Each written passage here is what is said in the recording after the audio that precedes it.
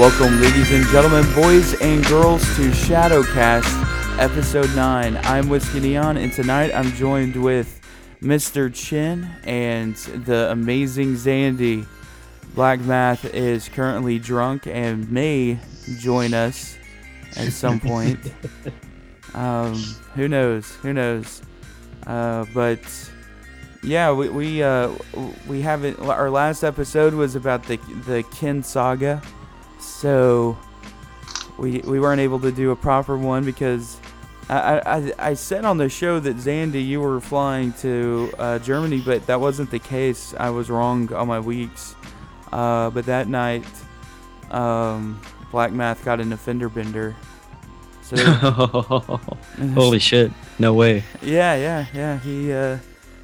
He got an offender bender and was able to get some work done that he needed to get done on his car anyways. Out of all of that, so. So who did he hit?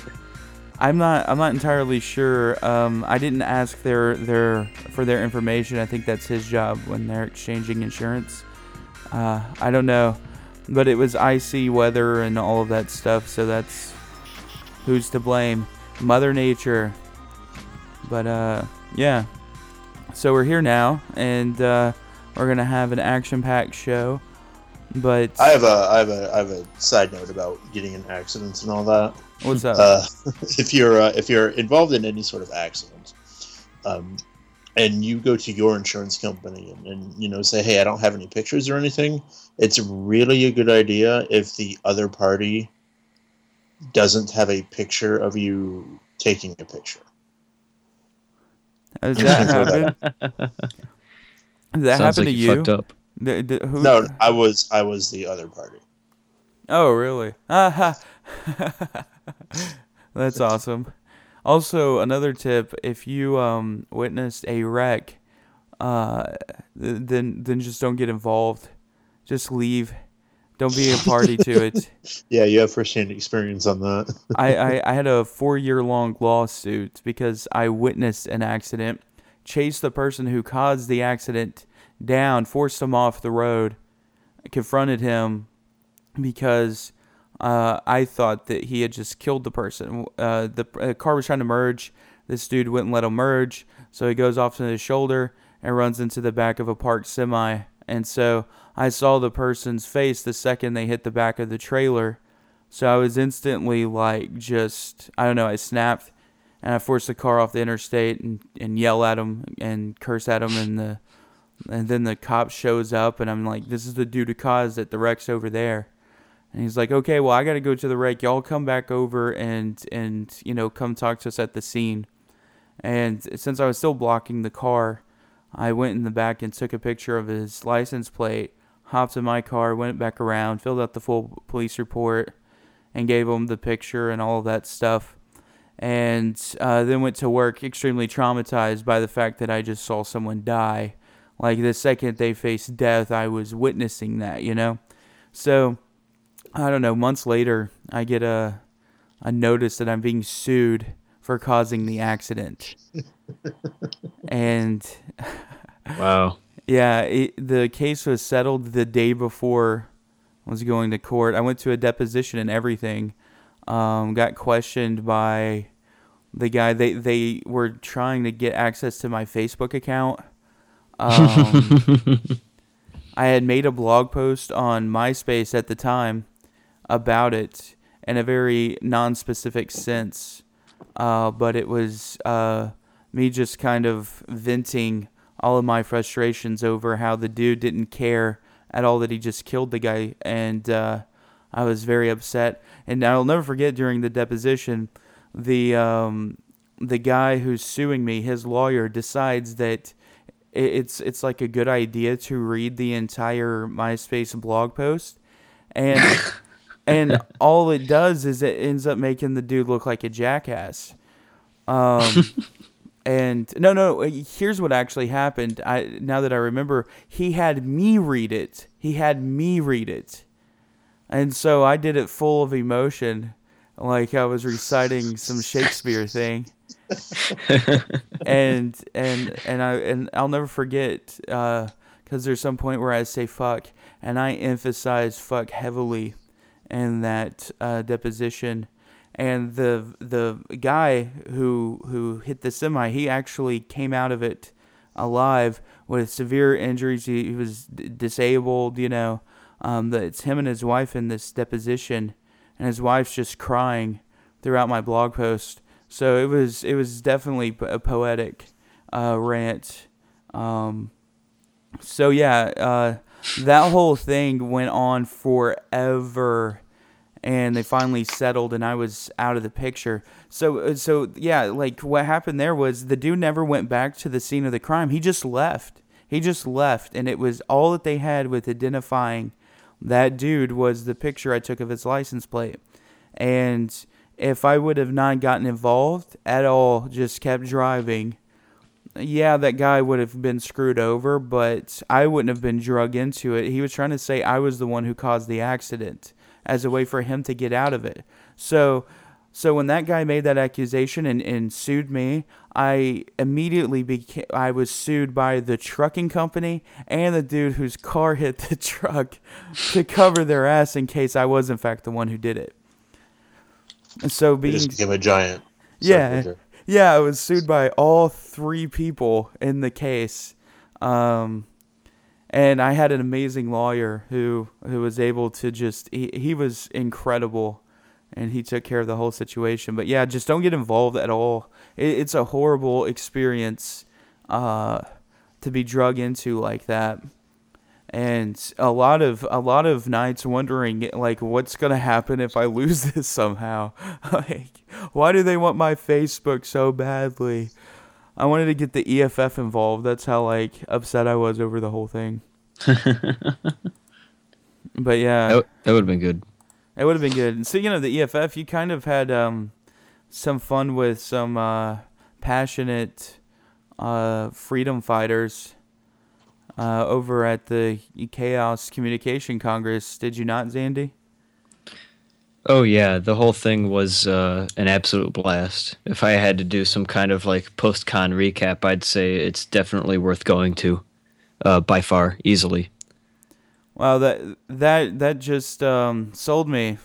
I mean, I've never heard a more passionate endorsement of anything. So wait, like, give me some highlights, bro. You're the Shadow Systems representative out there. Tell us the whole thing in a Too Long Didn't Read version.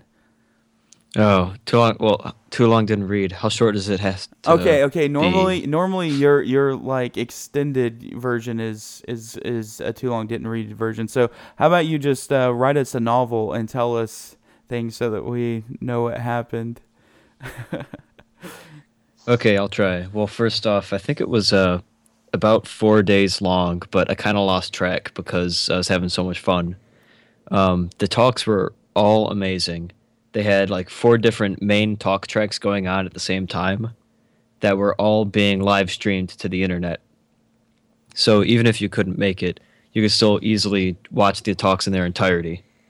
Beyond the talks, they had all kinds of workshops happening. They had all kinds of different hangout areas to go to, all kinds of bars, all kinds of parties. If you want to compare cons just by their parties, I think this easily wins out against any conference I've been to, if you're that kind of person. But there's so much amazing things to do, so many cool people to meet, that it was easily worth trucking all the way to Europe to go to. And something interesting is that even though it's in Germany, English is still the primary language there. So almost all of the talks were in English. Some of them were in German. But as far as watching a live stream or a recorded version goes, they have teams of translators and people to add subtitles live, which just blew my mind. That is awesome. The audio video setup they had to live stream the talks in both languages, German and English, was just amazing. So, like, if you were there, I'm guessing they had a videographer who was obviously doing the live stream and the recordings. Did they have a projector or a screen up there for you to see, and maybe possibly with translations? Or would you have to, like, whip out your laptop and watch the live stream? How did that go? Like for a German talk, if you spoke English. I didn't go to any German talks. They did You racist. have subtitles on TVs in the actual rooms, and that worked out okay. The TVs could have been bigger, but it was still pretty good. Okay. Um, it was just impressive, but they had, this wasn't just like a B-side setup where they had a camera over on one side of the room capturing the presenter and the slides. They had like multiple cameras in different positions. They had 8 microphones set up throughout the audience so that people could walk up to the microphones and ask a question. They had people monitoring chat rooms so that people that watched the live stream on the internet could ask questions. And this was all in both English and German, as far as I could tell. That's incredible. Wow. That's a really good production there. I'm sure they had a huge budget for that because that seems like a lot of work to pull off and a lot of money, especially for like a TriCaster, multiple TriCasters there. So that's pretty awesome. Oh yeah. If you're interested in how they actually did it, they go over some of their audio video setup in their infrastructure talk. Oh, that's awesome. And speaking of the talks, they're all recorded. So if you go to, I believe it's media.ccc.de, they'll have recordings of all of the 32 C3 talks. And the infrastructure one's impressive because they talk about their audio video setup, but something that I think was even cooler was how solid and reliable the Wi-Fi and internet connection was. Oh, really? Yeah, that would be impressive at any con, especially at a technology-related con, especially one with elite hackers. So, that is a feat. It was the best I've seen because they had open wireless networks for people that had like legacy devices. They had some sort of hacked together, maybe not radius, but some other kind of centralized authentication so that you would have an encrypted connection where it would accept any username password, but the point was encryption. They fully utilized the 2.4 and 5 gigahertz spectrums, as much as they could. And I'm actually really grateful they had this because I didn't manage to get a phone that worked internationally. So me and a bunch of the other people I was traveling with were just using signal over data over the conference Wi-Fi using VPNs. So thankfully we could still keep in touch with each other. And it worked way better than I thought it would. Oh, that's awesome. Well, okay, so for those of you who don't know, MrChin is an accomplished artist. He's done multiple paintings. And from my understanding, there was a talk called Chinternet Art. Was that about him and his paintings?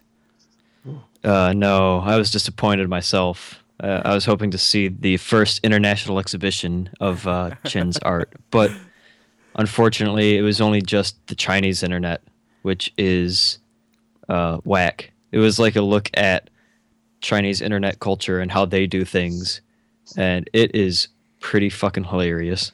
I tell you what, that's a talk that's worth watching. I'll have to check it out then. What was your like favorite talks? Let's go through those and give a summary on what happened there, what you liked about it, etc. I've got a list I put together because there were a few that I made sure I went and watched. The keynote I heard good things about, but I still have to watch. But the one talk that maybe had the biggest impact on someone I know was the Price of Dissent talk. And that's one where Cage, it's some sort of UK civil rights organization, they had a few members come and speak, one of whom he tried to come and speak, but the UK took his passport again. So some of them are former Guantanamo Bay detainees, and their thing was a lot of their members, for example, the guy that tried to come and speak, have all kinds of allegations leveled against them in secret courts with secret evidence. So as far as they're concerned, they're kind of manhandled and pushed around without any kind of recourse. He tries to come to Germany to talk at this conference, and they take his passport and say, "Sorry, you can't go." And he has no kind of visibility into uh, why he can't go or what evidence they claim they have against him. So it was a bit more of an intersection between civil rights and technology, because looking at Glenn Greenwald's partner, when he went through the UK a while back, Right. they stopped and detained him for 9 hours, the legal maximum, because they say they thought he had some classified information, but it was just as easily could have been some intimidation. Yeah, the TSA's done that multiple times too. Laura Portress, she's gotten trolled heavily by TSA. I mean, that's something that's happened to so many people. Oh yeah. It's a good form of intimidation. I tell you, like I wouldn't want to have to deal with that. Oh fuck no, because you're like, man, I've just got a connection. I don't want to Yeah, miss my flight. exactly. But Yeah, and it's crazy who they'll do it to too. It's not just like someone like a journalist, technologist, especially people specifying in technology such as Tor or encryption. Those type of things. I could understand the intimidation there and wanting to try to discourage them. But they've even done this to like 9/11 truthers, like conspiracy theorists, which just furthers the conspiracy theory. But it's just like crazy who they'll intimidate so many people just because they can. I don't understand it. yeah, it was really crazy. They had a part in the talk where they had like 5 questions. They were like, please raise your hand if you have had whatever happened to you, and it ranged from, being detained at an airport for 6 or 9 hours, like more than 3 hours, having your bank accounts seized or frozen with no explanation given and no way to reopen the accounts, to threats of having your children taken away from you. Wow. Man, that's such bullshit. Yeah. And specifically the Cage organization, they've had their bank account seized months ago, I think maybe even over a year ago, and so they've just been operating on cash only. And the UK might be a bit different from the US, but it's a situation where they have this bank account they're running this civil rights and legal advocacy organization through, and the government strong-armed their banks into closing it. They have no idea why it's been closed. They can't just go reopen their account. So they get to go and try to live life on cash as an organization. That's pretty cyberpunk. It's fucked up. Yeah, it's fucked up, but it's pretty cool. I like the idea of the entire organization being cash based. That's pretty off the grid right there. So that was the Price of Dissent. You also, I think you said that you liked the Crypto Wars Part 2. I'm guessing that was a talk about our current battle that we're dealing with mandated backdoors and stuff like that. Yeah, that was a really interesting talk as well. That's recorded, so I would recommend watching it. Some fellow from the EFF gave that talk. I don't remember his name, but that was worth watching, and it kind of recapped the current situation we're at, because it would look back at the crypto wars part 1, and then compare that sort of to where we are today, and we see a lot of the same tropes being pulled out, and a lot of the same flawed reasoning for why we would need backdoored encryption. Right. So that's worrying, and hopefully we'll win this crypto war as well. But within the context of the other talks, like that Cage talk, there's obviously some worrying concern for if 5-10 years on down the road, some Orwellian sorts of encryption laws are put in place that would make people like us victims of that kind of abuse, where all of a sudden oh, you are contributing code to Tor, or you're filing bug reports, or you're using it, and then you get your bank accounts seized. Yeah, that would be pretty shitty. I could totally see that happening too. If you look at the WikiLeaks blockade, that's an example of not using actual, closing bank accounts, but where you have a group of organizations, MasterCard, Visa, and other payment processors, PayPal, preventing any donations to that organization. And those people who attempt to make those contributions, it would be very... I'm not going to do it. I'm not going to sit there and like have my personal card attached to a donation to some organization like WikiLeaks. I'll do it via Bitcoin or Cash Money, but nothing tied to me with a bank account or credit card. Yeah, exactly. And that actually in the Cage Talk, one of the questions was, your use case is the perfect kind of example of why you would use Bitcoin, and their response was that the value of Bitcoin was too volatile for them to use because you don't want to have, a bank account, for example, where you put your money in and then the next week it's worth half of what it was, for example. Well, So there's a ways to go on some receive things. donations that way is what I would say. Just cash out every day, week, whatever. You know what I'm saying? Like, I'm not going to, I think just sitting on a wallet would not be necessarily the wisest decision as an organizational, move. Although if they had a significant amount of Bitcoins earlier, 6 months ago, it would have been worth like 4 times what it was then. So, there's ways to go about doing that. But again, if you don't have a bank account, that makes it really difficult to move the money out of the Bitcoin wallet with all the regulations and what you have to do for taxes as an organization. Yeah, I do not like even having to think about the situation that they have to be in with their finances and keeping track of all of that. Because that's the type of organization. If they're running on cash, they're going to be very susceptible to an audit because of that, on top of the political reasons why they would be audited, Oh yeah, it's a lot of pressure to put on them to try and have all these extra hoops they have to jump through just to exist and do their thing. Yeah. So that's a talk I would recommend watching to kind of see the real world impact of privacy software and encryption tools if you're into that sort of thing. But not to get onto the whole like crazy Orwellian government stuff for too long. Some other talks that I thought were really worth watching is some local Michigan talent had a logjam talk. That was... I thought you were getting away from the dystopian view. Whoa. I mean, this is still kind of like a bit dystopian because of mass surveillance, but it's still technically really interesting.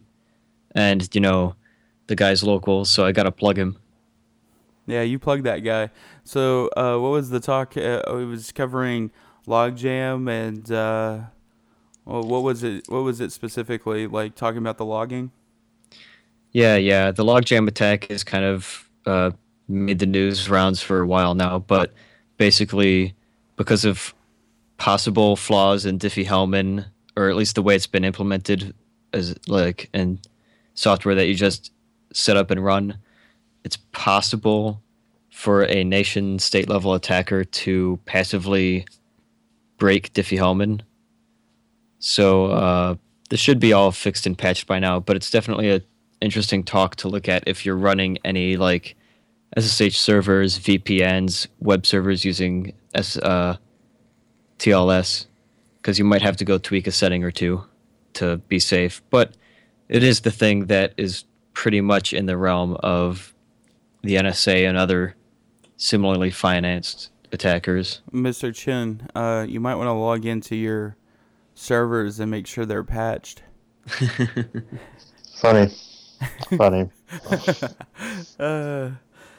Well, so, all right. Let's see. What's another one? Give us one last one.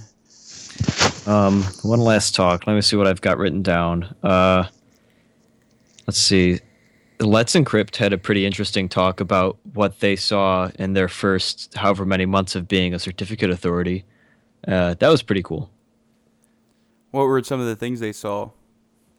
Well, once they opened it into a public beta, they saw a shitload of certificates being issued, and they talked a bit about how they were, how they had gotten up to that point with being a certificate authority, developing the tools to try and make them very usable and automated. Like the certificates, they're going for a 90-day expiration period on the certificates to try and force people to set up an automated system to regenerate the certs. Right. Then they talked a bit about how they would move forward with things and things that they hope to do, and the usual stuff. Right. Moving forward type slides. I can envision that. Yeah, and then actually there was another local guy that gave a talk. He's also a Michigan PhD student, I think, Zakir. His talk was on some of the Start TLS stripping that they had seen between email servers. That was the one where the news came out a while back where Start TLS commands were being kind of fucked up in the SMTP communications. So an actual encrypted session wasn't being established when it could have been. And the reason it was interesting is, you saw a bunch of countries in the list where they were obviously fucking up Start TLS connections, like Iraq and Syria. But for whatever reason, Iraq and Syria had, 10%, 8% of their Start TLS connections interfered with. But then Tunisia had like 98% interfered with. And that's, there's some active research going on there. Well, so they were stripping it. Tunisia. It wasn't like a list that you would necessarily think per se, right? Like it was like Iraq and Tunisia, but then others it was just kind of like, huh? Well, you think of your, I would think Iran, China especially would pull this kind of thing. Yeah, I don't remember how it went down, but Tunisia was like in the 90%. The runner-up was like 12%, and it was, I think, a couple African countries and Middle Eastern countries. Right, yeah. But the funny thing is, because it's apparently the whole Start TLS thing is kind of like a hack on top of SMTP, because the SMTP plain text connection starts, the server sends back headers describing what it can do, and so the opportunity is there to trivially just man in the middle of the connection, replace the Start TLS header with garbage, for example, and then the client says, "Oh, no Start TLS. Darn, I can't do it. I'll just do normal SMTP." Which is why we want to use GPG. Unfortunately, that's not easy to do for a lot of people. You need to go to a crypto party to learn how to use that, and then if you're lucky, you'll be able to use GPG without having to reissue your public key a million times, as everyone else has experienced. So they were doing this with like Gmail. Who else? Yahoo. I don't remember. I'm sure it was probably some other email providers as well, if memory serves me correctly. But yeah, wow, it sounds like you had a good time. Did you go to any like cool parties while you were there? Like, definitely. The party they had within the conference was really impressive. They apparently had some well-known techno groups come through, but I didn't know much about that. they had an entire room dedicated to a constantly happening, not kind of rave, but just general music, dancing, drinking, having fun sort of deal. Oh, okay. So like Freaknik with people actually dancing and Yeah, and yeah. partying. People were actually getting down. It was crazy. The party was so good that there were people that bought day passes just to party. Well, that's really what you go to a con for, right? Especially one that streams everything. I mean, come on. We've all been there. Well, that's cool. That's cool. I'm glad you had a good time. And maybe we can all make it out some. Are you planning on going next year? Maybe it'd be a hell of a lot of fun. There's all sorts of fun to have in Hamburg and Berlin. So maybe next year, if I go, I'll let you guys know, and maybe we can all make something of it. Sounds like a plan. All right, well, let's move into our first segment. Now it's time for the feed. So we have malware now that is JavaScript-based ransomware. Have y'all heard anything about that? A headline, maybe. Yeah, it's called Ransom 32, and it's being billed as JavaScript ransomware, but it's not truly just JavaScript. It's actually Node.js, and it's really funny actually, because the payload is like over, I think it was 26 megabytes. Like that's absolutely huge for a piece of malware, and it's kind of clumsy. I honestly like, I don't understand why anyone would want to have an entire Node.js stack running for malware. It's literally, it had to be someone who just knew Node and was like, oh, I can make ransomware out of this. You know what I'm saying? What it does is you actually are installing, it ships with an entire Chromium executable. Like, that's how, so you got Chromium, you've got some Visual Basic scripts, Node.js, and this like freeware application or whatever that allows you to like move the icon to where it'll, I forgot what it was, but basically it was a little icon changing application. It's something that you could have totally have done in a different manner without that application needed, but it's just sort of like someone kind of threw a bunch of things together and made their own unique thing, which you have to give them props for. But some of the things that's really funny about that is they distribute this malware, but they actually kept with this the file that's the license agreement file for Chromium. Like the GPG or whatever, not GPG, the GPL like license type thing. I just thought that was hilarious. But yeah, it's so you've got your Chromium files, you've got a Tor executable, you've got your Node.js based shit, and your various files that go with all of that. And what it would do is it would encrypt your files, obviously, as ransomware does, but it would not encrypt your system folders. So it'll just show you your normal ransomware page. It doesn't look too different because it honestly, it looks very template style. I've seen it very similar ransomware screens before. But what's cool, what I like about it is, of course, you have to pay in Bitcoin, and it's not even that expensive. It's like probably, well, depending on whenever you buy your Bitcoin or the rate of it, it's just 0.1 Bitcoins. So it's not a huge amount.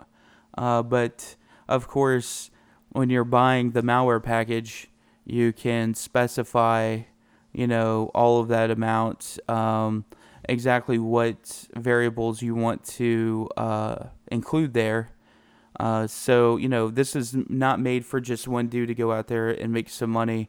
This is a product that you can purchase and get your own package of this. But the funny thing is this is all stuff that you can just open up and edit the file yourself.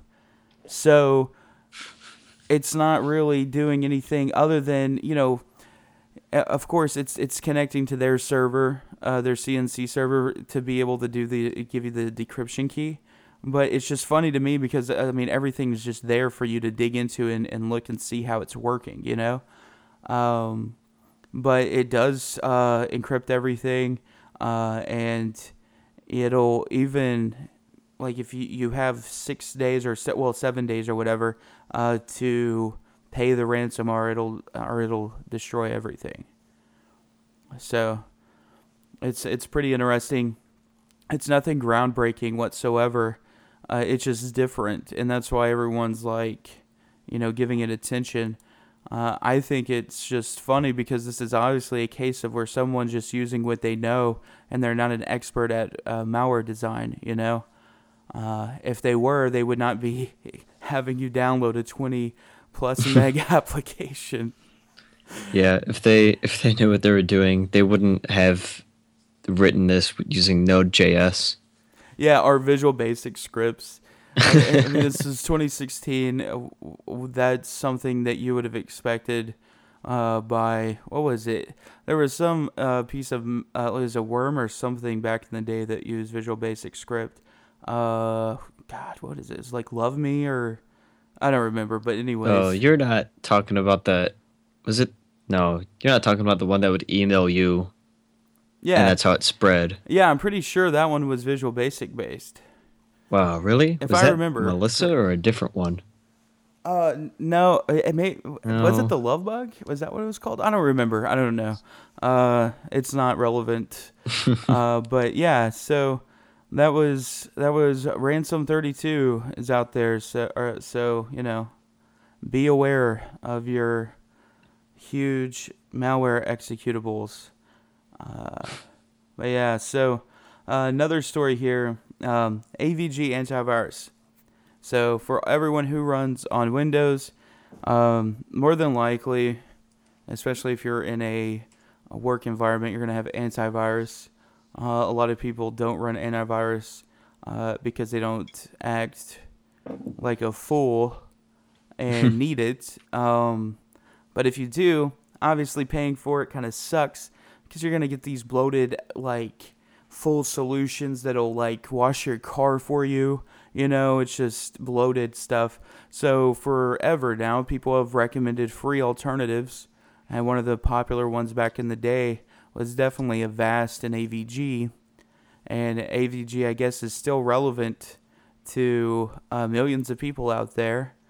And what it does now is it auto installs a Chrome extension, and it just so happens, unfortunately, that extension is vulnerable to cross-site scripting, and actually, you can, with the cross-site scripting, you can look at a victim's history. And this was posted on the Google Security Research group, and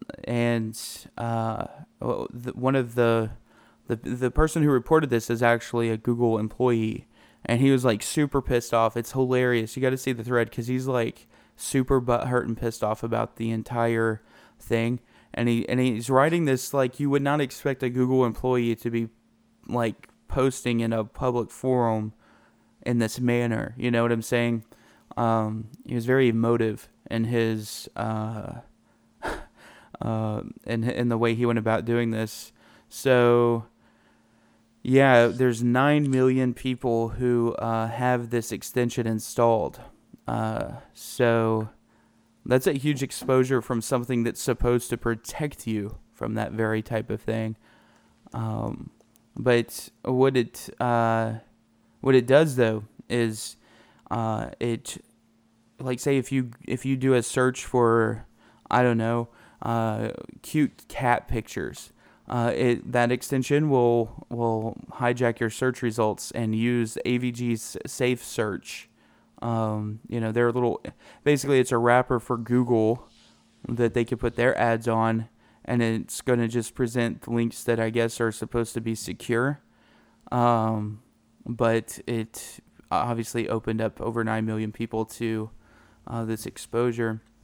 But it's been patched now, so everyone can be happy. And if you have AVG, uninstall it and use something else. I don't even know what to recommend because all of the free ones are crap, and all of the premium ones are crap. I'm not a fan of any antivirus solution out there because what I do is if I need something, I have a VM for that, sandbox applications, or VirusTotal. Just upload it to VirusTotal, and if it doesn't show up, it's like, okay, well, this is either a new piece of malware that doesn't have a signature, or how often do you even need to? Yeah, it's just so stupid. I don't understand how people can just open applications and not realize where it's coming from, unless it's some 0-day thing that's done in your browser and you got remote code execution going. I don't understand how that's even a problem for people. It's because they gotta get shit done and they just want to click the OK button. Yeah, I know, but I guess it's very obvious why this happens when people will use like Google search to type in like facebook.com, click search, and then click on the top result, which will be Facebook, hopefully, So I guess it's not that surprising. We still need that. Well, you got a story, don't you? Yeah, I've got a maybe not incredibly interesting story, but I thought it was neat. So everyone's heard of MD5, right? And we know it sucks, right? Oh, of course. Well, there's been kind of a stink in the past with certainly SSL certificates that used MD5 in their signing. And so, that's very much old news. And even nowadays, we are slowly moving away from SHA-1 because it's starting to show some signs of weakness, and we don't want to get caught with our pants down again with weak certificates. Right. Well, there's some research that was published recently about a sloth attack in TLS, which is kind of a similar idea. Basically, because the MD5 algorithm is weak and has all sorts of collisions that we already know about, It was thought at first that it would still be a bit resistant in protocols, but it's not quite the case anymore. It sounds like these sorts of man-in-the-middle attacks are still going to be difficult to do, but if you're designing protocols and implementing things, you're going to want to not even bother using MD5 or SHA-1 if you're designing a protocol and you're wanting to sign or have some message authentication code that you're using, because they're starting to really show signs of weakness, and for how long protocols last and how long protocols are backwards compatible, you don't want to use even SHA-1 anymore. You want to move to something more recent, more powerful. But the kind of too long didn't read of this one is that for certain protocols like a TLS 1.2 client authentication, it could possibly be broken by a man-in-the-middle. Some other parts of it doesn't look like it's incredibly practical if it's not a powerful attacker that's doing it, but it's certainly something to take note of.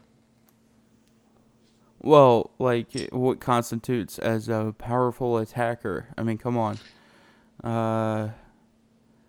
Nation-state level, that's totally going to be soaked up and used by a nation-state, which could affect us all, because if that nation-state is breached, I'm not talking specifically about NSA, It could be another nation state.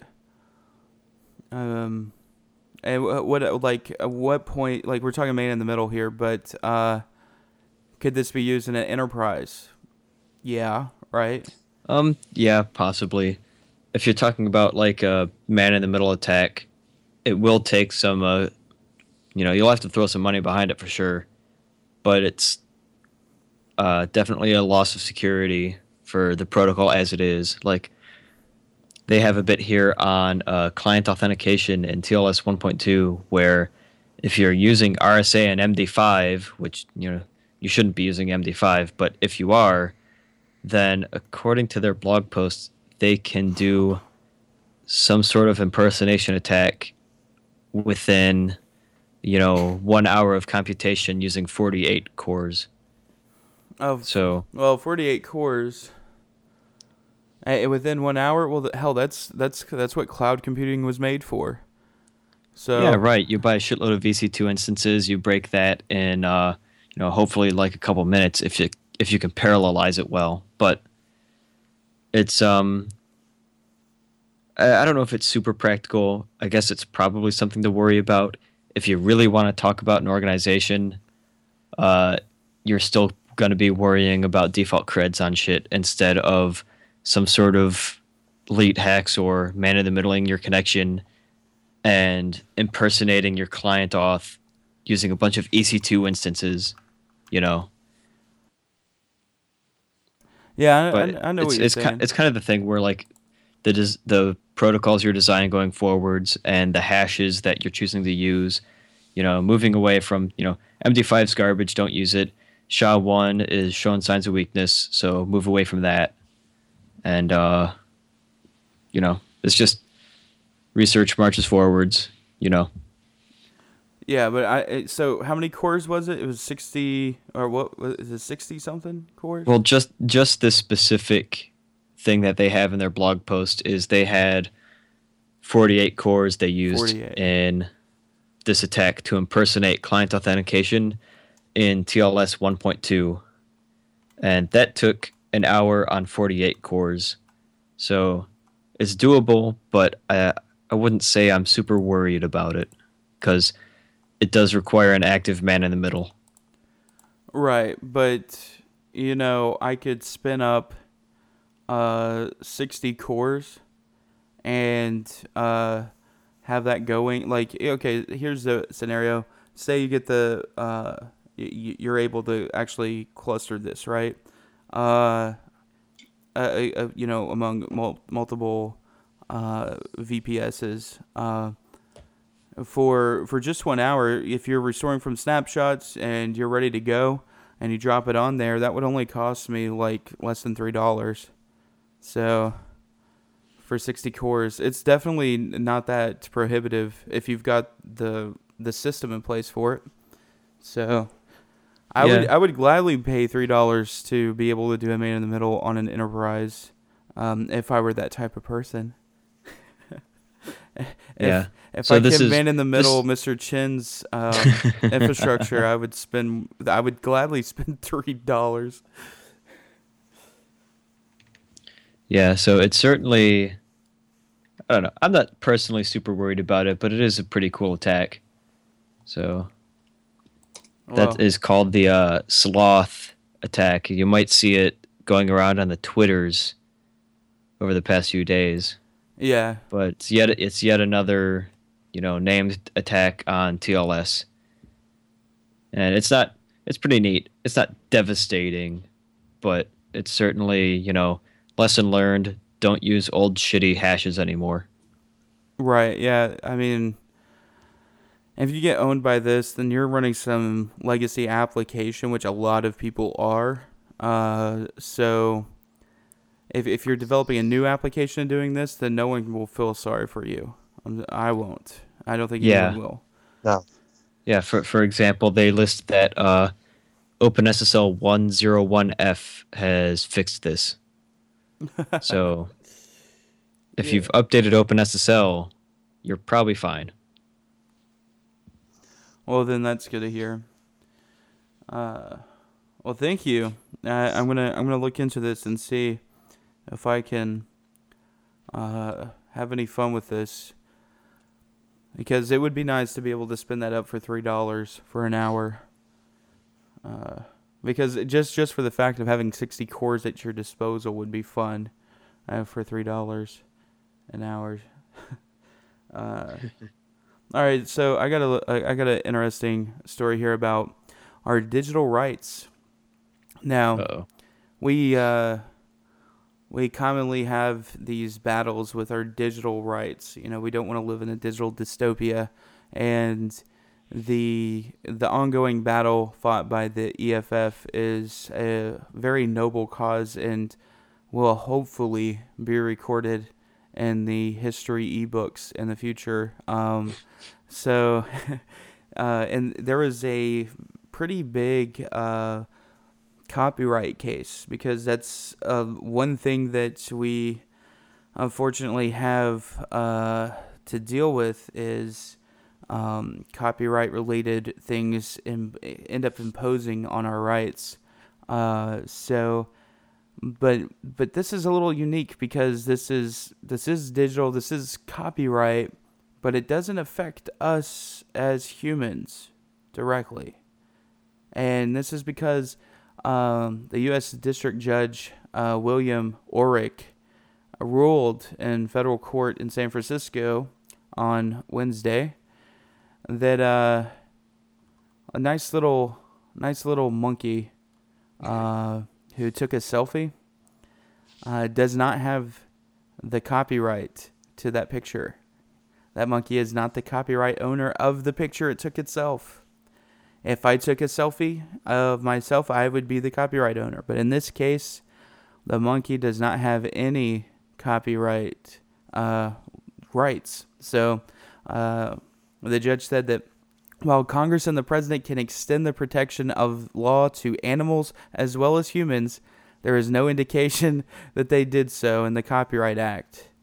And how this whole thing started, right, is this dude was out there, and like this monkey took his camera and took a picture of himself, like took the selfie, and it just went viral. And PETA wanted a court order that allowed PETA to represent the monkey and let it administer all of the proceeds from the photos. And so, yeah. So PETA was trying to be a copyright troll and represent the monkey. Like, how preposterous is that? But I really think it's an interesting question. If we do, and we will, within a very short amount of time, achieve artificial intelligence, do artificial intelligence beings, do non-humans in general have copyright protection? We already have a computer that has composed its own musical pieces, and if you listen to it, you would think a human composed it. Who owns that? Is it the programmer? Is it a company? Or is it PETA? That's something we will need to address soon. So I want to start a movement here to where we start advocating for the digital rights and the copyright of animals and other beings. So if you create something, you should have the rights for it. And if Disney can keep screwing over copyright law to protect their mouse, I think that we should fight for the rights of all mice and allow them copyright protection. So that's something we need to start looking into. And one last story here, and we can move on, is kind of along the same lines here. I'm a big fan of transhumanism. I like the idea of the singularity outside of the security repercussions. And I want cybernetic implants really, really bad. And one lucky guy, well, I wouldn't say he's lucky per se. Well, I'll let y'all be the judge of this. When he was a kid, he had a really bad accident. his penis was ripped off when he was a kid. And so he had a surgery, and he was able to have a bionic penis put in. And he's lived his entire life without a penis. So that also means that he's lived his entire life as a virgin. Well, now that his bionic penis is in place, he's going to have sex for the first time with an escort. Yes. So he's 43 years old, and he will have he will be able to have sex with Charlotte Rose, who is a 200-pound-an-hour escort who won the British Erotic Award for Sex Worker of the Year in 2013. She's going to have sex with him for free because she supports his cause. And she was quoted as saying, "I am so honored that he chose me to take his virginity. We plan to have a dinner date so that we can get to know each other, and then 2 hours of private time. I'm not charging him." So,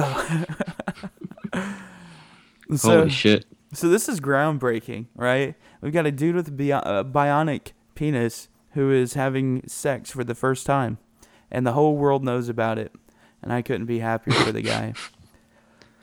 So, wow, fucking congrats, I guess. Wow, I don't know. It's the future, I guess. Yeah, and this dude Muhammad, he's 43 years old, never had sex, and he's got a bionic penis. I have to wonder, in that scenario, he doesn't know what sex would be like without one. Like what is this going to be like? Good, or is it going to be a huge letdown? Imagine the stress that think about that. Like, he's losing his virginity as a 43-year-old man, but then he's also got a bionic penis. This is going to be like someone who like a female to male transgender scenario where it's there but you don't get all the sensations. I don't know. I have so many questions about this outside of the fact that he's losing it to an escort for free. But it's a great time to be alive. We're living in the future. We're literally living in the future here, where we're having court cases over animal selfies, and a dude's gonna be sticking it to a escort with a bionic penis. This is the future, guys. We're here. Welcome. I wonder if the penis is part of the Internet of Things. Is this gonna live tweet? Oh God, oh gosh, that would be hilarious if that was an IoT device. I want to know what hashtag I can follow this on. Right, yeah. If you were to plug this into a computer, would it register as a human interface device? Oh my God, I almost spit my beer all over my laptop. All right, well, Zandi, don't you have a segment for us right about now?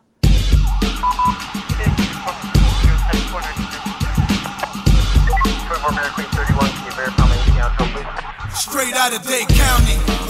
We talked about some kind of OPSEC stuff in the past, and I'm sure you might have always thought to yourself, wait, if I ever got pulled over, could I just give the cop a fake name and get off with whatever I was doing? Well, a man gave a fake name to a sheriff's deputy to avoid being arrested, but it turns out the name he gave was that of a man who was not supposed to be driving. Yep. So this poor dude from Florida man, gave a fake name to a sheriff, but the fake name he gave was of some other person that had a DUI. That is totally one of those things that it can only happen in Florida. It's really funny too because he gave the fake name because he himself wasn't supposed to be driving because he had a DUI. Oh, that's incredible.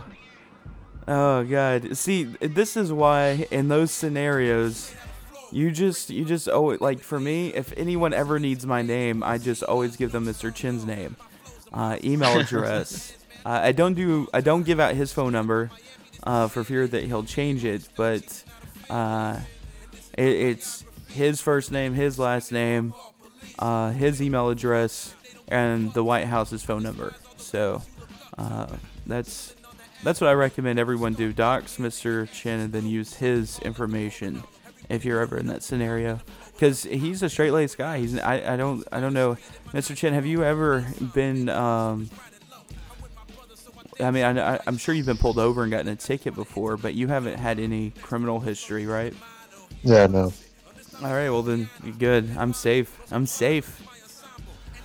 That's good to hear. So, MrChin, what would you do in that scenario? Would you just give your name, or how would you play that out in your mind if you had a DUI? I don't know. It's hard to say. It's hard to put myself in that situation. It's not something I would, be in. I don't know. Well, I definitely think I would go with giving your name. That would be a safe bet. I will say this, if you go to certain stores and you put in your phone number for the discounts,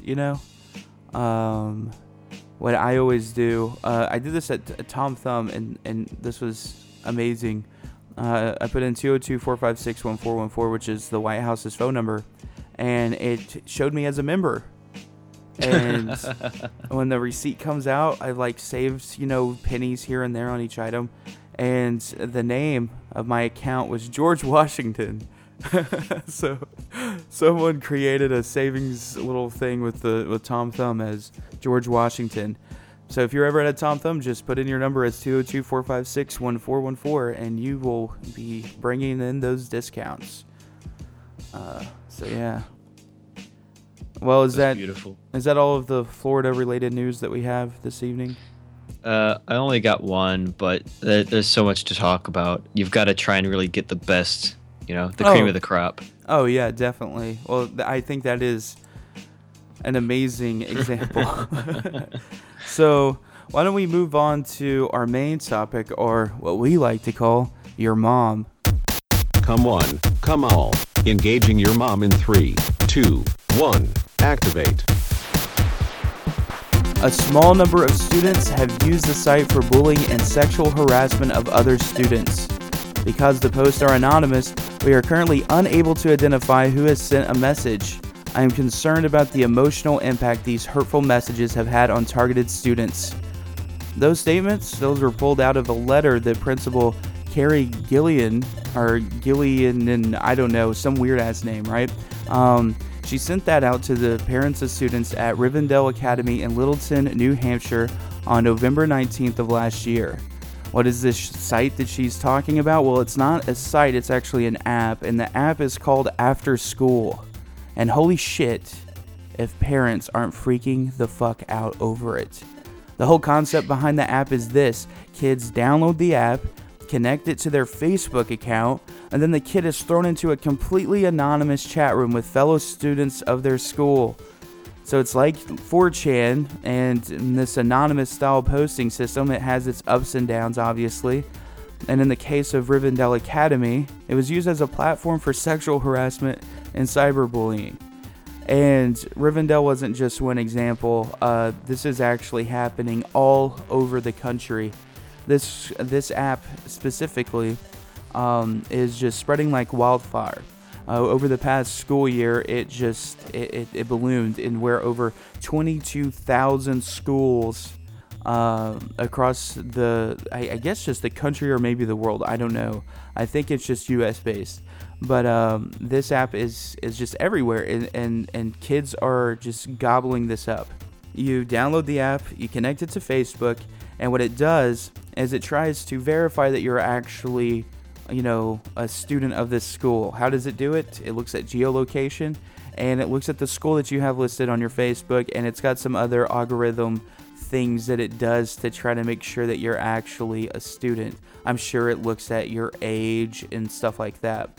Now, I'm not sure how extensive that is. I've been meaning to look into it. I just don't really want to necessarily jump into a high school chat room and be like that one person who's like an adult that's creeping on everything. But the whole point of this is that it's just for kids. So what better a way to create a positive environment for children than letting them speak and be awful to each other outside of school. Now, I'm not a big like cyberbullying social justice warrior, but this application by design is to keep adults out. But by its own design flaws, it can allow adults in, like the motivated creeps, not parents who might want to know what the hell's being talked about, you know? It's a completely anonymous, so the repercussions there are, there's two of them. There's one where you have, you're able to speak freely about things that you would never speak about if your name was associated with you. So if you have a viewpoint about something that's controversial, you can speak your mind without any risk of repercussion. On the flip side, because of that exact ability, you can just be as awful and mean and harassing as possible without any repercussions. So that's the two sides of the coin. And Moot, the creator of 4chan, actually does an amazing TED Talk on that exact topic of why we need to be anonymous and why that needs to be valued. But, you know, middle school kids, high schoolers, they're awful to each other. We all experienced that in some regard in school, or at least witnessed it, or hell, some of us even were part of the bad side of it all. So when everything moved online, I know if you look at us, our age range, we were online doing social networking in high school. It wasn't, of course, all these crazy apps that you have today, but we had Friendster, MySpace, and Facebook, and ICQ, AOL Instant Messenger, Zynga, what was that one, Bebo or something? I don't know. There was tons of them out there.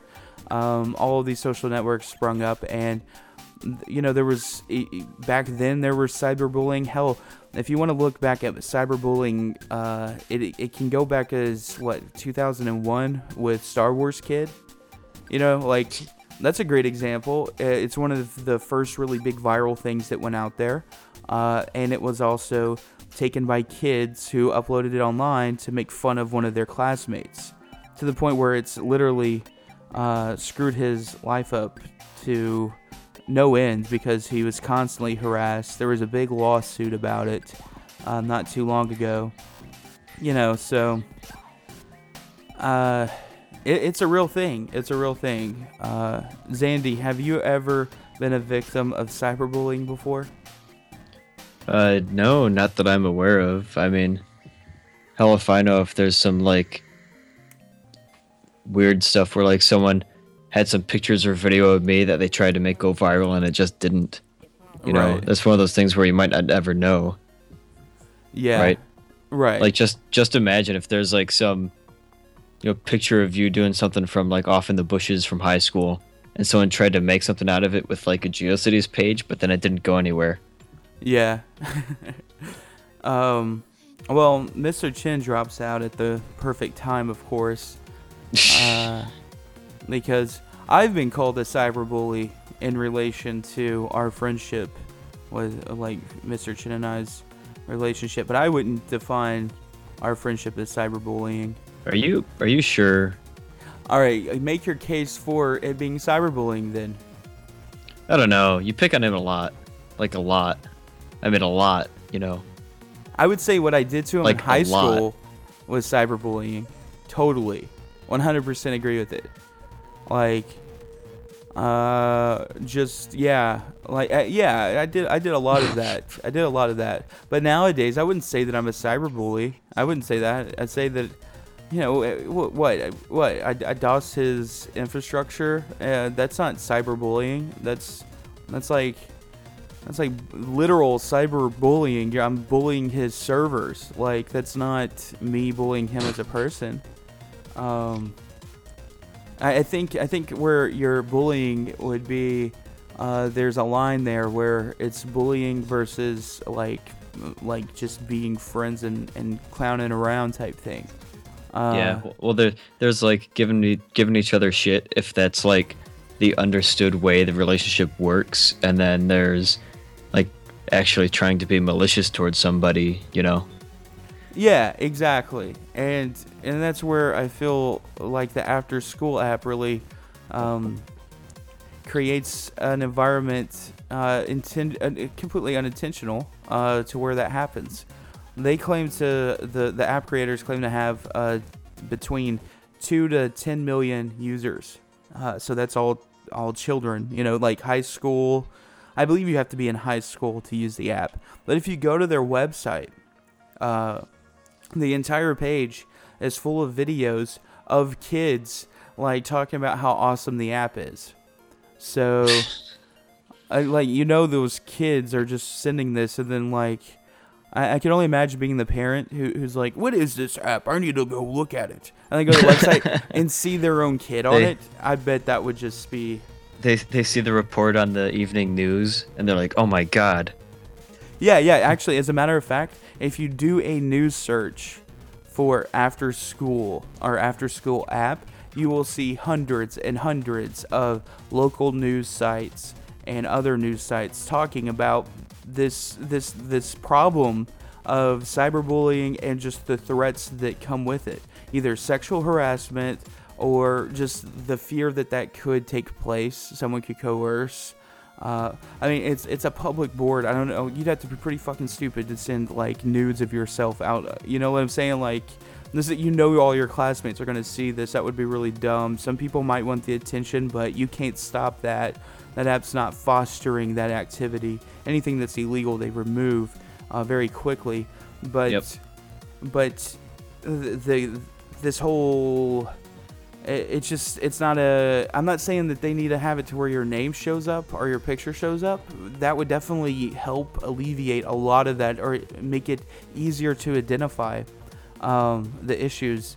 Because of, in the case of Rivendell Academy, that was the issue that they had there is when the principal goes and talks to the Littleton Police Department. Or no, it wasn't even the principal. It was a student who talked to the police department, and you know what their reply was? It wasn't even, "No, we can't track them down." That it wasn't even that. It was, "We can't do anything about this. This is freedom of speech."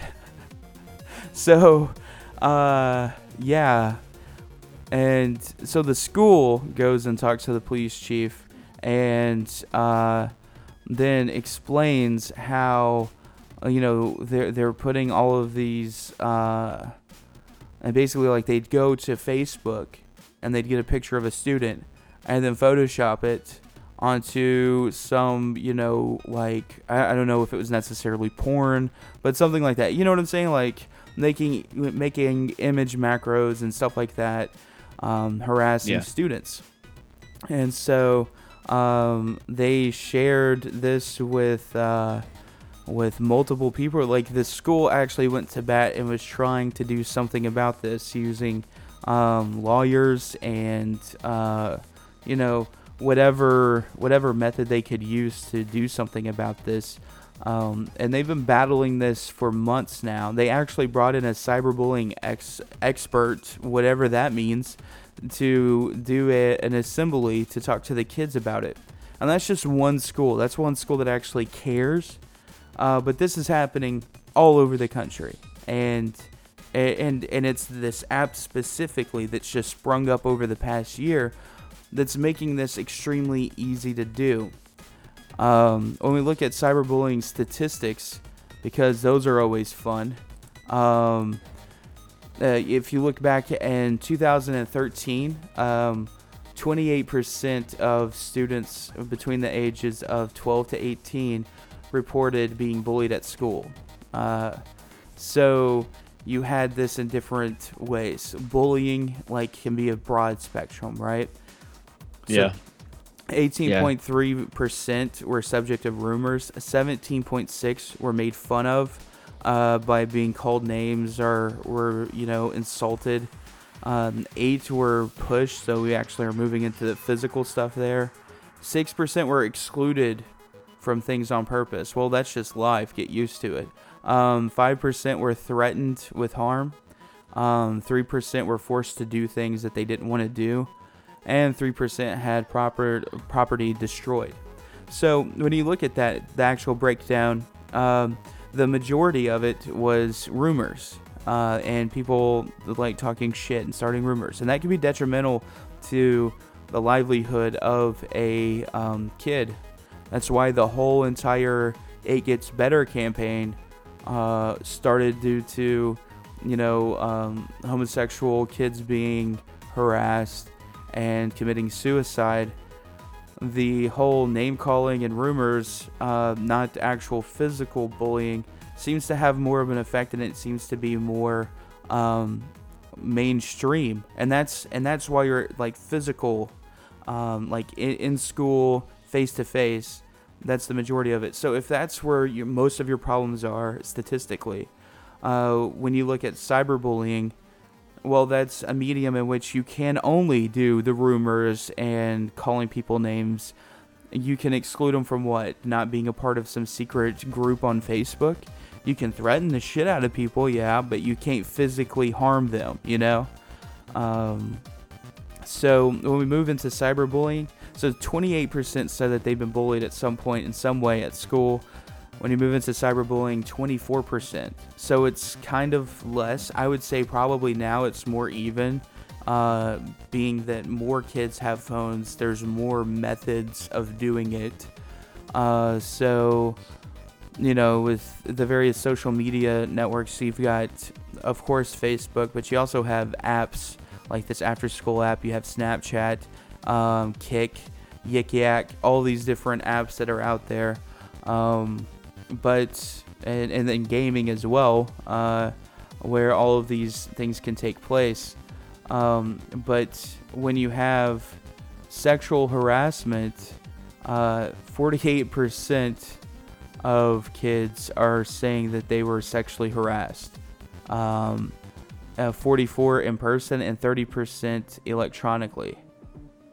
So that's pretty insane to me. If those are remotely true, sexual harassment is way more of a problem than we're ever willing to talk about. You know what I'm saying? Yeah, definitely. And part of this, I think, touches on the fact that, like, before people mature, they're shit. Like, yeah. In high school, high schoolers and middle schoolers are total jackasses. Oh, yeah. And so, like, this kind of plays into a part of that. Like, the whole rumor thing and talking shit about other people, that'll happen. And if you have this nice little anonymous app to do it, now you don't have to do it to people's face. You just pull your phone out and talk shit into a little text box. So I would actually be surprised if those rates don't go up a little bit. But the sexual harassment, I think, is also a really, really big problem, because that's something that's really endemic to society, in my opinion, in America. Oh, yeah, definitely. And that's a big problem, is sexual harassment is an easy method of bullying someone and trying to suppress someone who might be standing up, especially when it comes to if you're a woman on the internet, or if you identify as a woman on the internet. Sexual harassment is unfortunately like just kind of part of just being like a woman on the internet. Like, I'm not trying to say that that's acceptable. It's just literally the way it is. I have accounts on various sites as both male and female genders, and I can have a dormant account I haven't even done anything with, log into it. I haven't logged in a year, and there'll be like 3 messages, and it'll be just some dudes like trying to like hit on you or sending a dick pic. Like, Yeah, it's fucking crazy. Like it's insane. I haven't done any of those experiments myself, but from other women I know that, you know, they're online prominently, they've got all sorts of shit they have to deal with just because, oh, you're a woman and you're using the internet. It's really pathetic.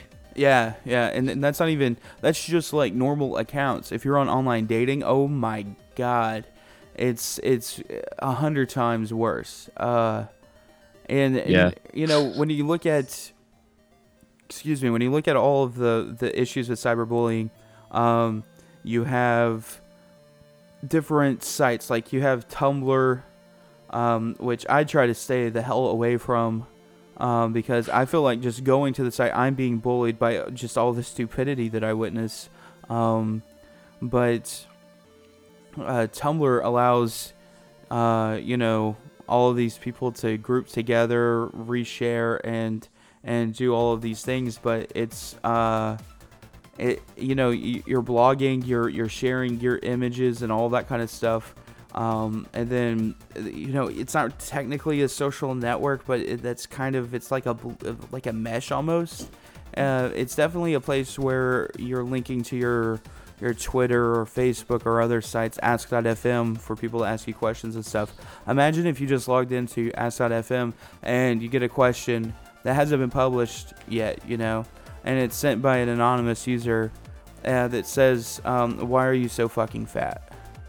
And you know, you're like a kid who's in middle school, who you know, is getting all of this all the time, and you get home and you're like, oh cool, someone asked me a question, and that's what it is. Like, that one little thing could literally drive someone to suicide, and that's happened multiple times.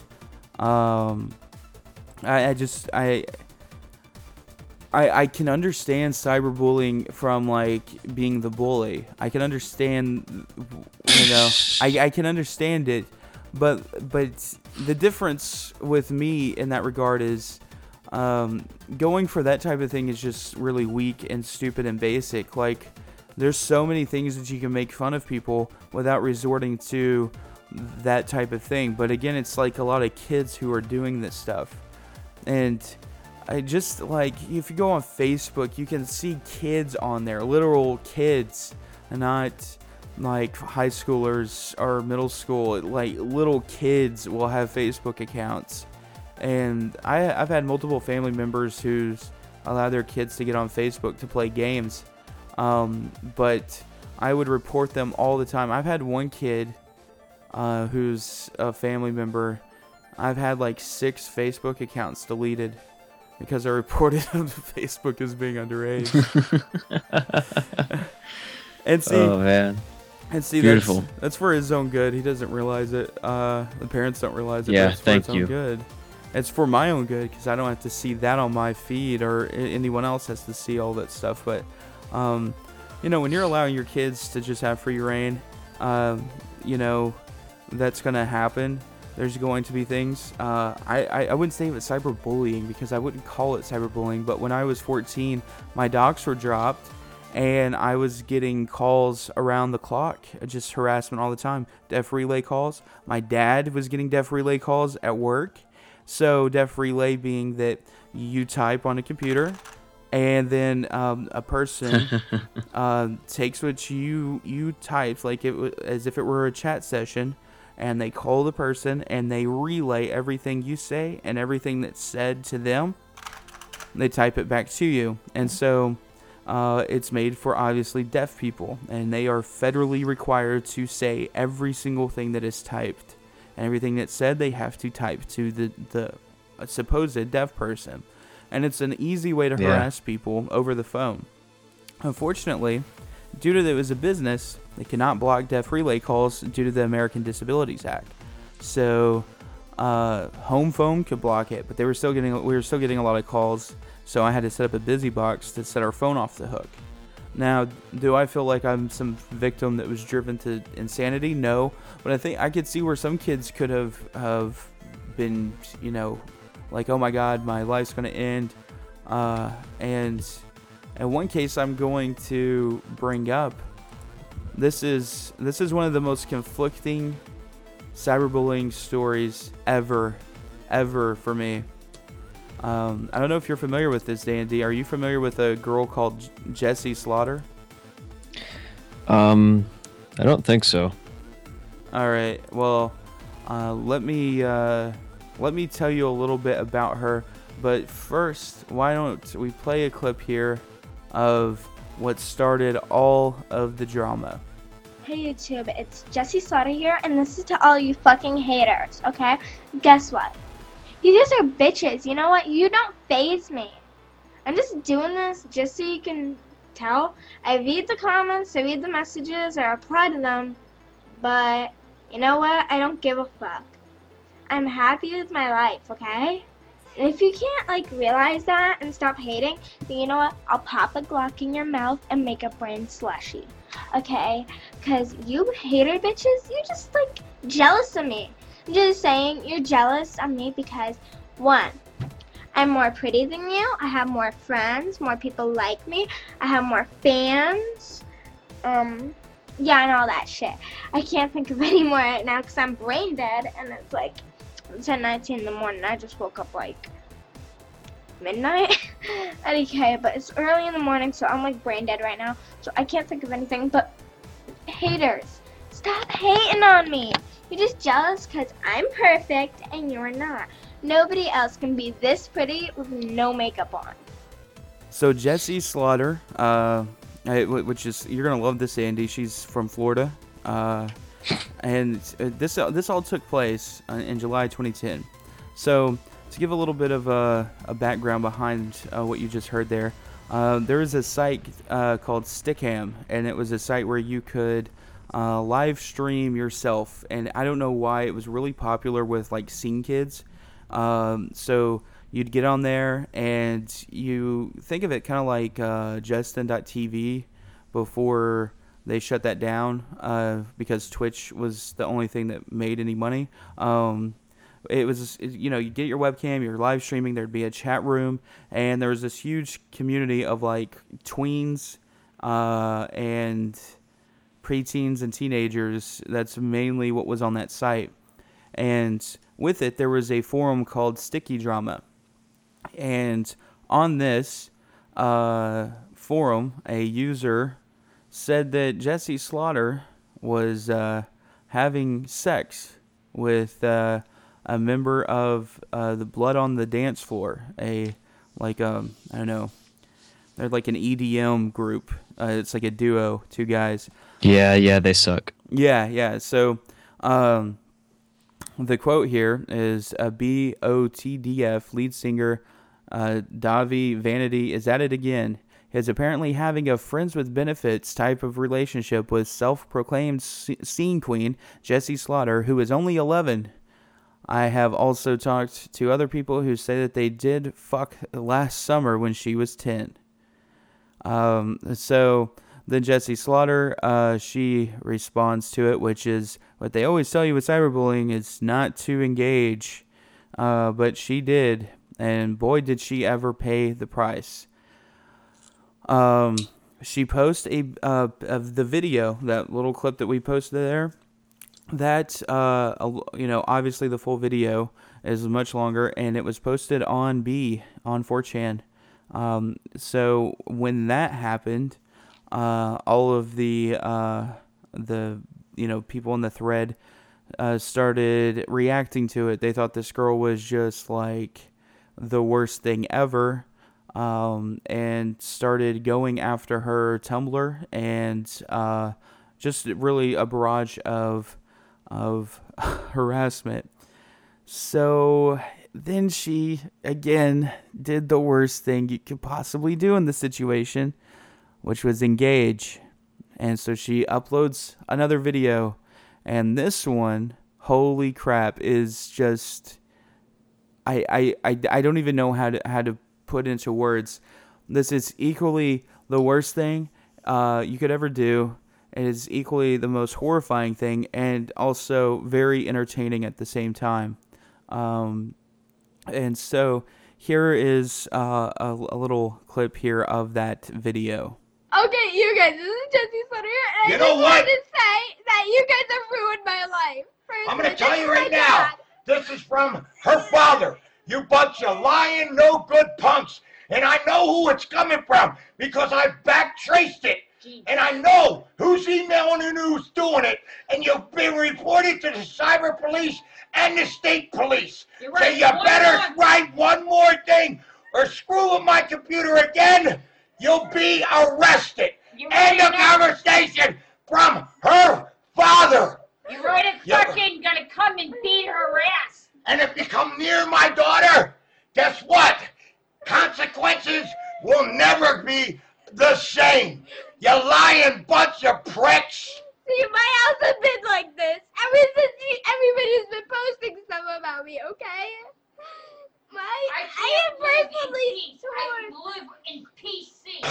I am torn. I have been having emotional breakdowns one after another for the past, You've been 3 sick, days. you can't sleep, you can't eat because of them fuckers. You guys are just basically tearing me apart right now. I am crying my eyes out if you haven't noticed that. Please just stop hating. You guys are ruining my fucking life.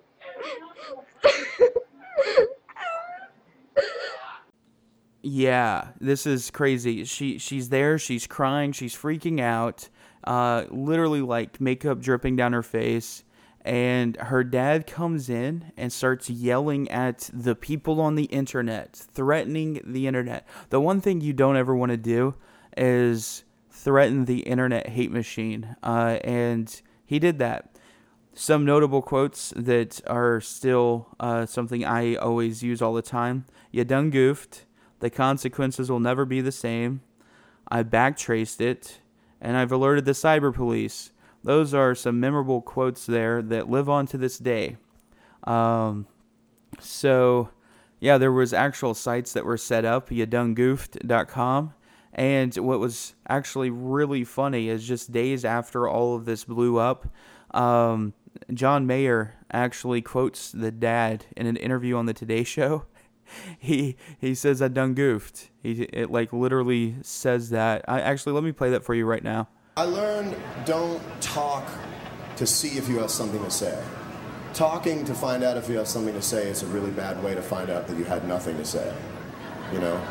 A good way to get yourself in trouble. Yeah. You're touring. I done goofed, Matt. I done goofed. All right, so yeah, after that video was posted, it just blows up. Everything just goes insane. There are people who are they get doxxed. There's prank calls, all this stuff. The police actually get involved in this because people are saying that the dad's abusing the girl. And at some point during all of this, actual nude photos of this 11-year-old girl get posted on 4chan. Which really wrap your head around that. It went from, look at this girl who's full of herself, let's troll her, to, oh my god, this dude, he's freaking out, this is hilarious, to now there's like child pornography coming out. Like, that's like an extreme jump off the edge there. So yeah, it was pretty awful. And allegedly those pictures were sent to the guy in that EDM group. But who knows? Anyways, there's so after all of this is going on, she's still allowed to be on the computer. Her parents tell her just not to be on the webcam. So she's on Tiny Chat, and her dad is having a freak out and argument with her mom, and Jesse gets slapped in it. You can hear the audio. I don't know why I'm laughing. It's just like so ridiculous. I can't believe this story just gets more fucked up as you keep going. I know. Oh, I know. So yeah. So her mom gets this, like, she gets interviewed and everything, and the mom doesn't know what's going on really, and she's trying to say like, yeah, she does these videos, but I haven't watched them. I can't watch her 24/7. And it's like, look, I know firsthand when you start getting calls in the middle of the night, My parents were livid. I was in so much trouble, and I really had nothing to do with it. When this girl's antagonizing people, and y'all are actually, like, poking the bear, like, why do you not just remove all access from the computer at that point? I mean, come on. Let's be decent parents here. I don't know. It just seems like a stupid thing to let your kid, literal kid, run wild when all of this stuff is going on. Well, yeah, I mean, you might want to take away like the engaging with the trolls, because if they get bored, they'll move on. But it's still like, I don't know. I didn't follow this too closely when it happened, but I don't see how she could be like antagonizing anyone if she's just uploading bullshit to the internet like everybody else. It was just like an annoying video, right? And then 4chan's like, yeah, we're going to jump on this. And then when the dad reacted with the threats of, I've backtraced it and I've alerted the cyber police, it's just too quotable and meme-worthy not to play it up. So imagine those things happen. You know how 4chan is. The memes just start growing, and the more they interact, the more this becomes a thing, Just a few days after all of this goes down, she ends up on Good Morning America, and she's interviewed and asked why she, posted these videos, and she's like trying to explain it as being, she's just expressing herself. Well, yeah, I guess it kind of makes sense there, but anyways, all of that stuff happens, and a police investigation starts because of all of the death threats they were getting. They wanted to be put into police protection and have the police involved. When the sheriff's department starts looking into it, especially with that Tiny Chat thing, and a little bit like, 6, 7, 8 months later, her dad is arrested for child abuse charges. And after that, the girl Jessie is put into foster care. And later in 2011, so we're talking a year and a month after all of this happened, some YouTube account that's not associated with Jessie Slaughter uploads a video apology, and where she apologizes to the band for accusing them, and explains that she's in foster care and went to mental hospitals after all of this stuff. And then 3 days after that video was uploaded to the internet, her father passed away from a heart attack. So, yeah, you went from a little girl who had some accusation posted about her having sex with a member of a crappy EDM group to a year later, her dad dying from a heart attack after all of this stuff going on. Now, fast forward a few months later, Jessie Slaughter comes back on the internet, but is a little different, actually, because Jessie Slaughter is no longer Jessie Slaughter. Jessie Slaughter now identifies as a dude known as Damien.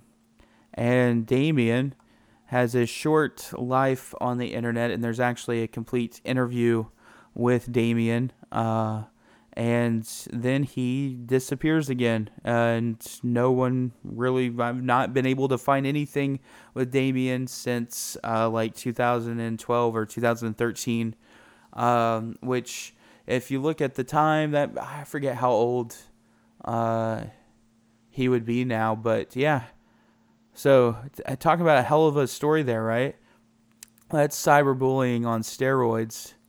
You go from a little kid who doesn't know anything about what's going on to literally having a series of events occur, for better or for worse, actually. And that's the point I want to argue here, is if she would have not gotten all that exposure due to all the cyberbullying, her father's child abuse may not have ever would have never have had the exposure it had to the sheriff's department, and she may not have ever been put into foster care. then again, maybe all of this really stems back to the cyberbullying. We will never really know the full extent of all of this, but yeah. What's your thoughts on that whole story? Do you feel depressed now? Yeah, man, I feel depressed. That's just so fucked up. Yeah, and that's the thing is so I don't even know what to even how to assess any of this stuff. It seems like Damien, he's in a like better place. Well, that kind of comes with maturity, but yeah. So you go with a little innocent girl who's being, well, I wouldn't say too innocent, but confused girl, having her child pornography, like her selfies posted on the internet, her entire life crushed, and is now a guy who's just trying to get through high school or trade school or whatever. So yeah, that's like my best cyberbullying story because it's like the most fucked up story out there that I can think of. Yeah, that's incredibly fucked up. I mean, sure, it's good they got out of the abusive, situation, but it's not like the people that were doing all this knew that was even a thing. They were just doing it because they got a kick out of fucking with somebody. Oh yeah. It was totally a byproduct that any of that occurred. Yeah, and it's not even like, it doesn't sound like it was much like a good-natured prank or something like that, but they were just like totally ruthlessly going after this person. Oh yeah. It was a raid. It was not a I would equate this to swatting in that sense. You know what I'm saying? Like yeah, it's pretty severe and fucked up for sure. Yeah. I mean, come on. It's one thing that like the original the OP of the video was like, oh, look at this annoying girl, right? And everyone can be like, God, she's annoying. I hate kids, whatever, But the just how it blew up, oh my gosh, is insane. There's actually a video out there of where this autistic kid gets convinced by some trolls to where he was a Twitch streamer, and they convince him it was Twitch support. Yeah. They make him think that it's Twitch support, and that he was complaining about having issues, I think, with the frame rate on the game. So they get on Skype and they convince him through whatever social engineering story they went through, but they convinced this kid who was autistic that they were Twitch support and they would help him. And how did they help him? Well, let's see. They told him to put the laptop in the oven and had him like literally baking the laptop. And then the battery, you had to take that out, you don't want it to explode in the oven. But what do? They tell him to put it in the microwave, and you can see the entire thing. Like, this wasn't just you hear it. They actually, I forgot if he had his phone, iPad, something, but the entire camera view of all of this going down in the kitchen, you can actually see the battery like sparking and everything. I mean, the thing could have exploded and killed the kid. And then after all of this, the kid, I don't know how he believes any of this, but he's trusting these adults are not doing bad things. You could tell he's nervous, but he's placed his trust in them. They then walk him upstairs and make him put him I don't remember exactly, but it was a sequence of things to where you put like your Xbox in developer mode or something, but basically they bricked his Xbox, walked him through the process of bricking it. And then after all of that, they explained to him that they were just doing that. They lied to him. And so the kid's like upset, and obviously he destroyed his mother's laptop. Like, could you imagine being the parent walking home? Like, the kid's got to be crying and upset and everything. And I can't imagine how the parent could even begin to understand all that occurred and how the hell that was even possible to occur. But, it's like, wow, I don't know. I can get to where, oh, here's someone on Twitch. Let me get in the game and find them and kill them and troll them that way. Do that all day long. Walking a kid through potentially blowing up a battery in the kitchen. And, there's just something there that's not okay. Yeah, definitely. I mean, you're like... That's how you start house fires. I mean, this isn't just like screwing around with somebody anymore. This is like seeing how far you can push it. Be like, yeah, look how much of a dick I was to this autistic kid. I don't understand how anyone wins in that sort of game. Yeah, but it's easy to do that. It's easy to do that when you're encouraged by other people. So in that case, there was 2 people on the call, and that's funny to do that in that moment to them. How far can we go? Yeah. And but we can agree that all of that's awful. But I'm going to ask a question here. When is it okay to cyberbully? Depending how you define cyberbully, I'd say never, because there's the difference between like the cyberbully shit where you're actually trying to like fuck someone up, and maybe like more good-natured pranks sort of stuff. It's the difference between like TPing someone's house and starting nasty rumors about him in high school. Right. Well, how about this? All right, what if there was someone who deserved to be cyberbullied? Like, here's an example. You remember the So are you asking who cyberbullies the cyberbullies? Well, and that's sense. Yeah, exactly. Like, should a cyberbully be bullied? That's an interesting question.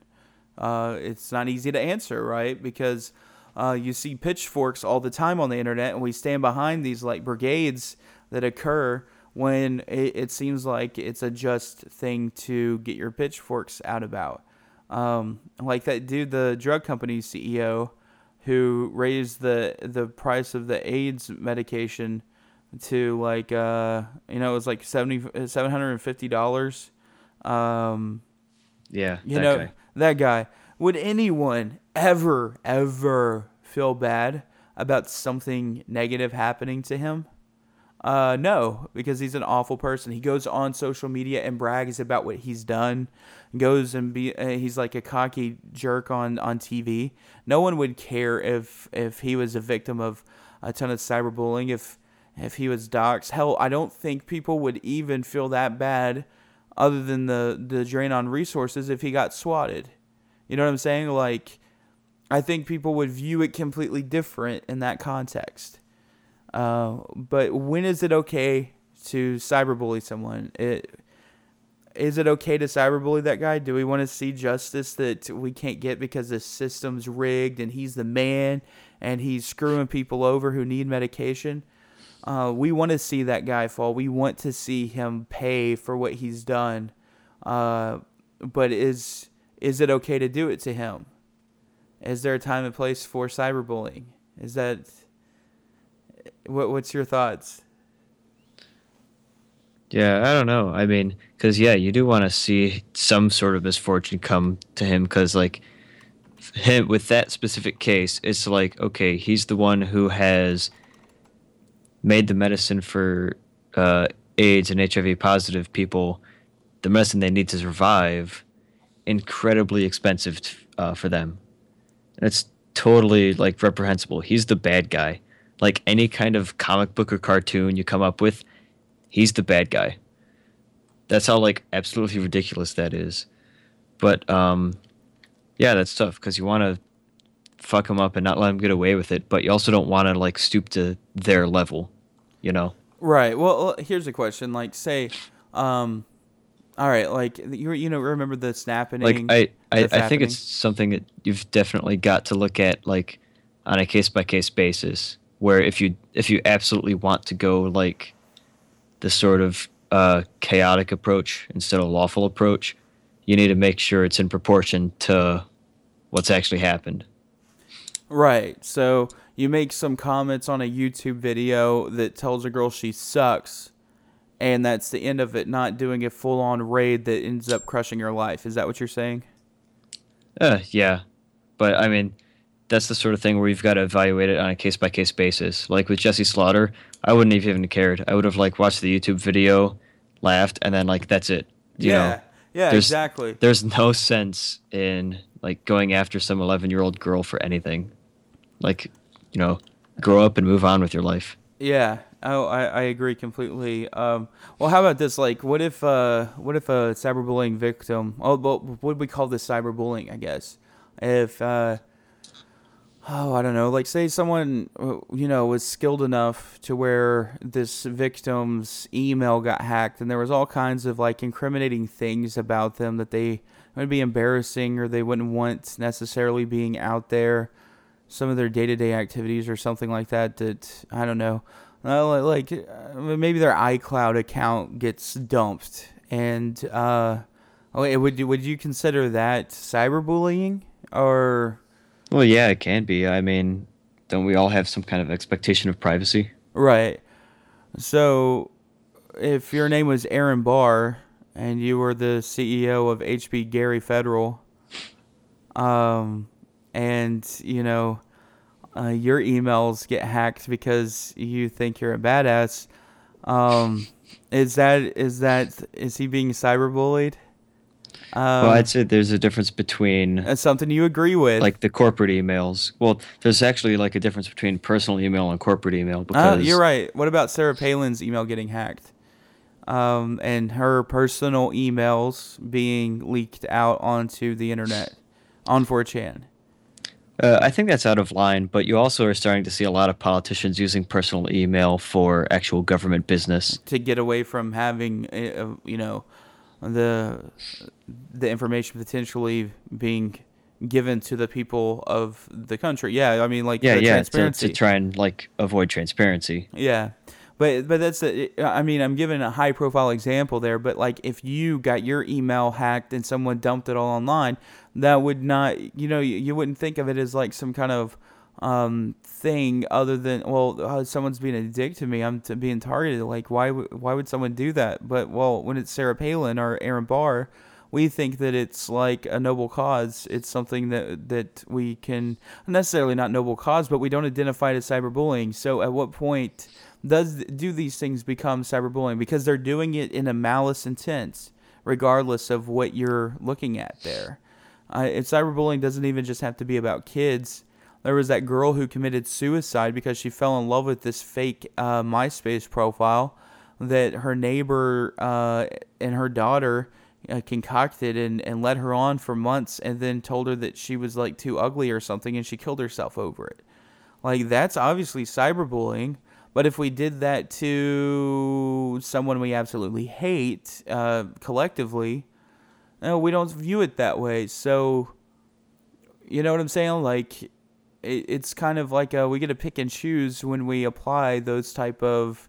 it seems like cyberbullying is for something bad, and then we just say it happened and, report on it as non-cyberbullying if it's something we agree with. You know what I'm saying? Well, it's not entirely that. I mean, typically a bully is a person who is going after someone that has less power than they do. So they're like, if they want to... Dude, we're hackers. Everyone has less power than us. Yeah, I know. It's fucked up. Well, I mean, not necessarily. Like, you look at Sarah Palin, when she was running for president, she was governor of Alaska.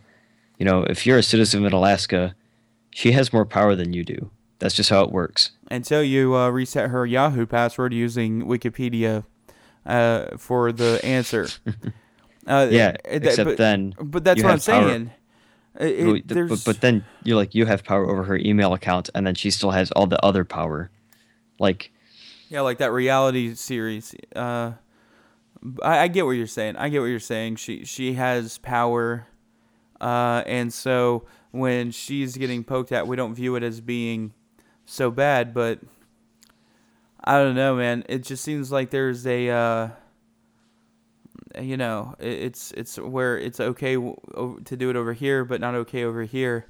I think it should be the Wild West, where everyone's fair game or no one's fair game.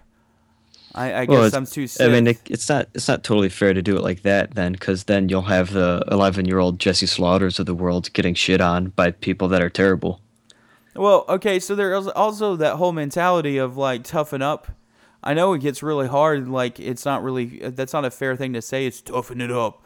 But the reality is like the sexual harassment thing. It's awful. It's awful. We should not accept this. It should not be something that we accept as a collective human race. But on the internet, you are seeing people in a more true sense, humanity in its truer form, I would argue, than you would, AFK, because of the fact that because you can be behind your anonymous facade, you can create accounts, you have a mask on, you can say things, you can do things that you would not do face to face. So the true humanity of what that person is comes out in this online forum, whatever it may be, and that's ultimately what the issue is. It's not that it's bullying isn't the issue here. Cyberbullying's not worse than other things. It's just in this scenario, you're seeing humanity, be themselves. So I don't see a solution of like trying to make laws to protect people. You're not going to protect them as long as we value having privacy online and being able to have accounts that are anonymous. We're always going to see this. It's never going to go away because that's humanity in its true form. Well, but once you say it's like humanity in its true form, now this isn't like the specific cyberbullying, but now you're actually like getting into all this human nature shit, and that's like. Well, is that not what bullying is, though? It's a reflection of how society's structure is set up and how people deal with it. A bully is a bully for certain reasons, and a victim's a victim for certain reasons. So it is kind of a bigger thing than just one tiny little topic that we put in a shelf over here and pull it out when we want to hand out pamphlets about cyberbullying, It's reflective of a bigger issue within society. Yeah, and so I'd say like there's two different things here. There's how society ought to be, like how reality ought to be, and how it actually is. So telling people to just toughen up for shit, yeah, that's not something that you can tell someone and expect to be taken well, or even something that you should tell people, because like they shouldn't have to toughen up to deal with bullying and harassment and stuff. But on the other hand, you do also have this expectation of, this is where reality's at, and you have to meet reality where it currently is instead of where it should be. Exactly. So it's like the whole Gamergate thing when it started. I'm not going to talk about Gamergate because holy shit, we'll be like on fire in 2 days. How long have we been here, and now we're just going to start on Gamergate? No, I'm making one comment about it. Is that it started out as a dude making a blog post, making some allegations about this girl, and then it blows into this huge thing that keeps on going on. I don't even understand why it keeps going on, but it's because we have this whole issue with, just the fact that there are issues there that we can't easily resolve. But people expect it to be resolved, and it should be resolved, but it's not going to happen anytime soon. I don't agree with either side on a lot of different things, but what can we do? Like, it's self-perpetuating at some point. The toughen up thing is about the only thing we can actually do right now because society's catching up to the way things are. Things are better than they used to be. You know what I mean? Like, if you were homosexual 20 years ago, compared to 10 years ago, compared to today, in high school, you're going to have way different experiences. So we are getting better. Women are actually able to, having some progress in the way they're treated. And, we're progressing in society. But in the meantime, what the fuck are we supposed to do but say, life's shitty. Here's some tips but we can't guarantee it. If you're going to be a part of this experience, you're going to be susceptible to it potentially at some point. Yeah, I think there's like kind of two sides to not so much two sides to the same coin, but two things to do simultaneously, because we want to get better as a society, like as we have been doing slowly. So we've got to try and push for better things in that direction, but we also have to say, like, okay, until we get there, we've got to deal with the shitty way that things are right now. So you kind of have to do both, I think. Yeah, I agree. And if you are worried about being a victim of cyberbullying, I can't believe I'm about to recommend this website, but it does have good information on it. Go to https://onlinesafety.feministfrequency.com, and you can. It's actually a really decent guide. That's why I'm recommending it. You can. It's got a lot of good tips on there to help you out. But number one rule is never, ever, ever engage the trolls, your harassers. Just let it be. Lawyer up, delete Facebook, and hit the gym. That's literally all you can do. That's actually literally what I have to do this week. Well, then there you go. That's a perfect, note to wrap it up on. So, do you have any last words, Zandi? Yeah. If you happen to be in East Germany, keep your eye out for Sternberg. It's like the second cheapest beer you can get, which means it's both good and cheap. Awesome. That's an incredible piece of advice. So thank you. Hell yeah. I want to thank MrChin for being on for the short time he was, and Black Math will hopefully be back next week, and hopefully not drunk, or well, actually I'd love to see him drunk on the show. But thank you for everyone for listening, and from everyone here at Shadow Systems, as always, we encourage you to hack the planet.